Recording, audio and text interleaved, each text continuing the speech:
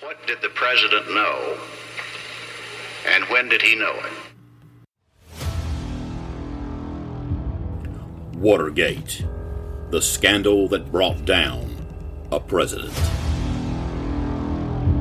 Therefore, I shall resign the presidency effective at noon tomorrow. Vice President Ford will be sworn in as president at that hour in this office.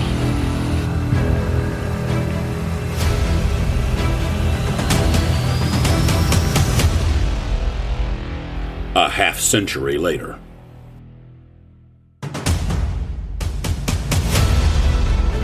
Because people have got to know whether or not their president's a crook. Well, I'm not a crook. I've earned everything I've got. The most comprehensive look at Watergate ever produced. Mr. Butterfield, are you aware of the installation of any listening devices in the Oval Office of the President? I was aware of listening devices. Yes, sir. 66 episodes, 3 seasons. The tapes.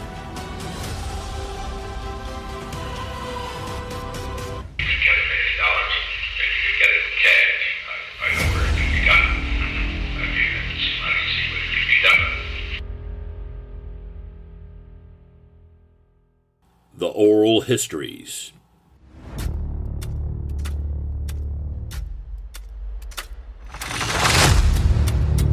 Resignation meant indictability.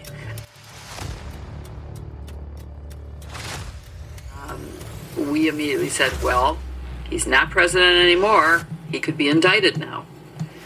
You know, Leon, you said he couldn't be indicted because he was a sitting president. He had tend to the business of the nation. But what's stopping us now?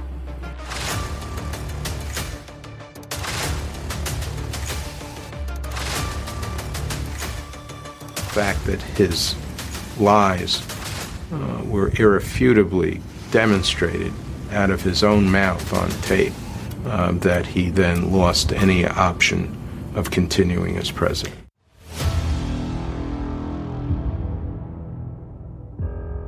And the recently discovered and released new evidence of Watergate.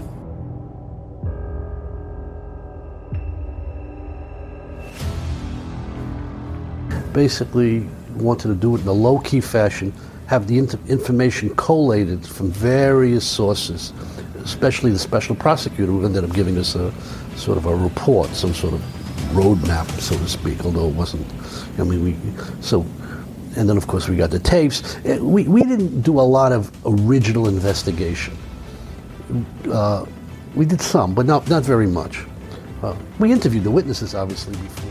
We didn't go out to aggressively investigate the facts, which is something I wanted to do. I felt we had to do. This is my background, but as a prosecutor, as a private lawyer, Doyle was much more cautious about doing it. Other people were gathering information, or information was coming in. Let's just put it together. Let's just collate it, and we'll present it in a neutral fashion.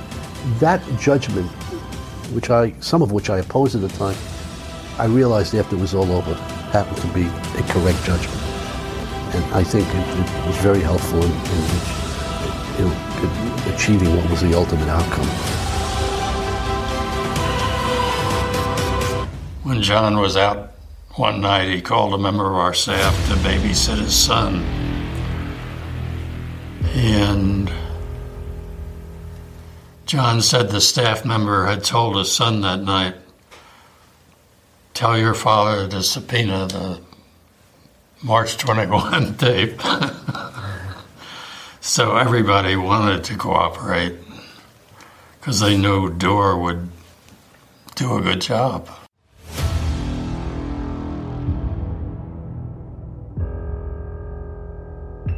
A publicity-seeking judge, a revenge-seeking FBI official, and a partisan special prosecutor.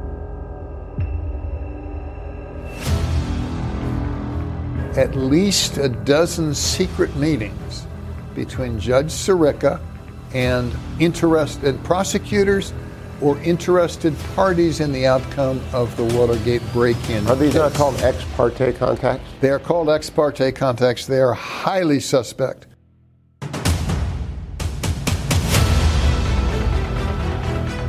I think we can make a case that the president did the right thing. John Dean has been protecting himself. We say it's not the crime, it's the cover-up. That's what John Dean did. He dug them in a hole so deep they couldn't get out, and then he leapt out and said, see what they did, see what they did.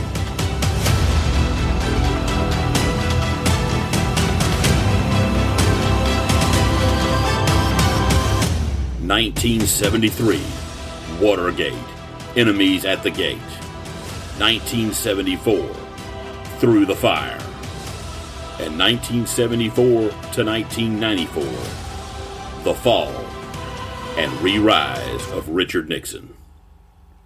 It begins this summer, and it'll change everything you ever thought you knew about President Richard Nixon.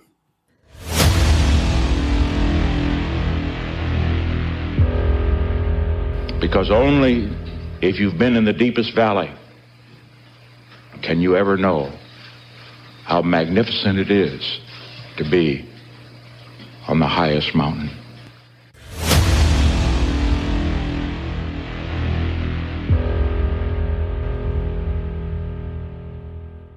He had a huge store of enemies. Many of them felt they were doing the Lord's work or were being patriotic by trying to destroy Richard Nixon.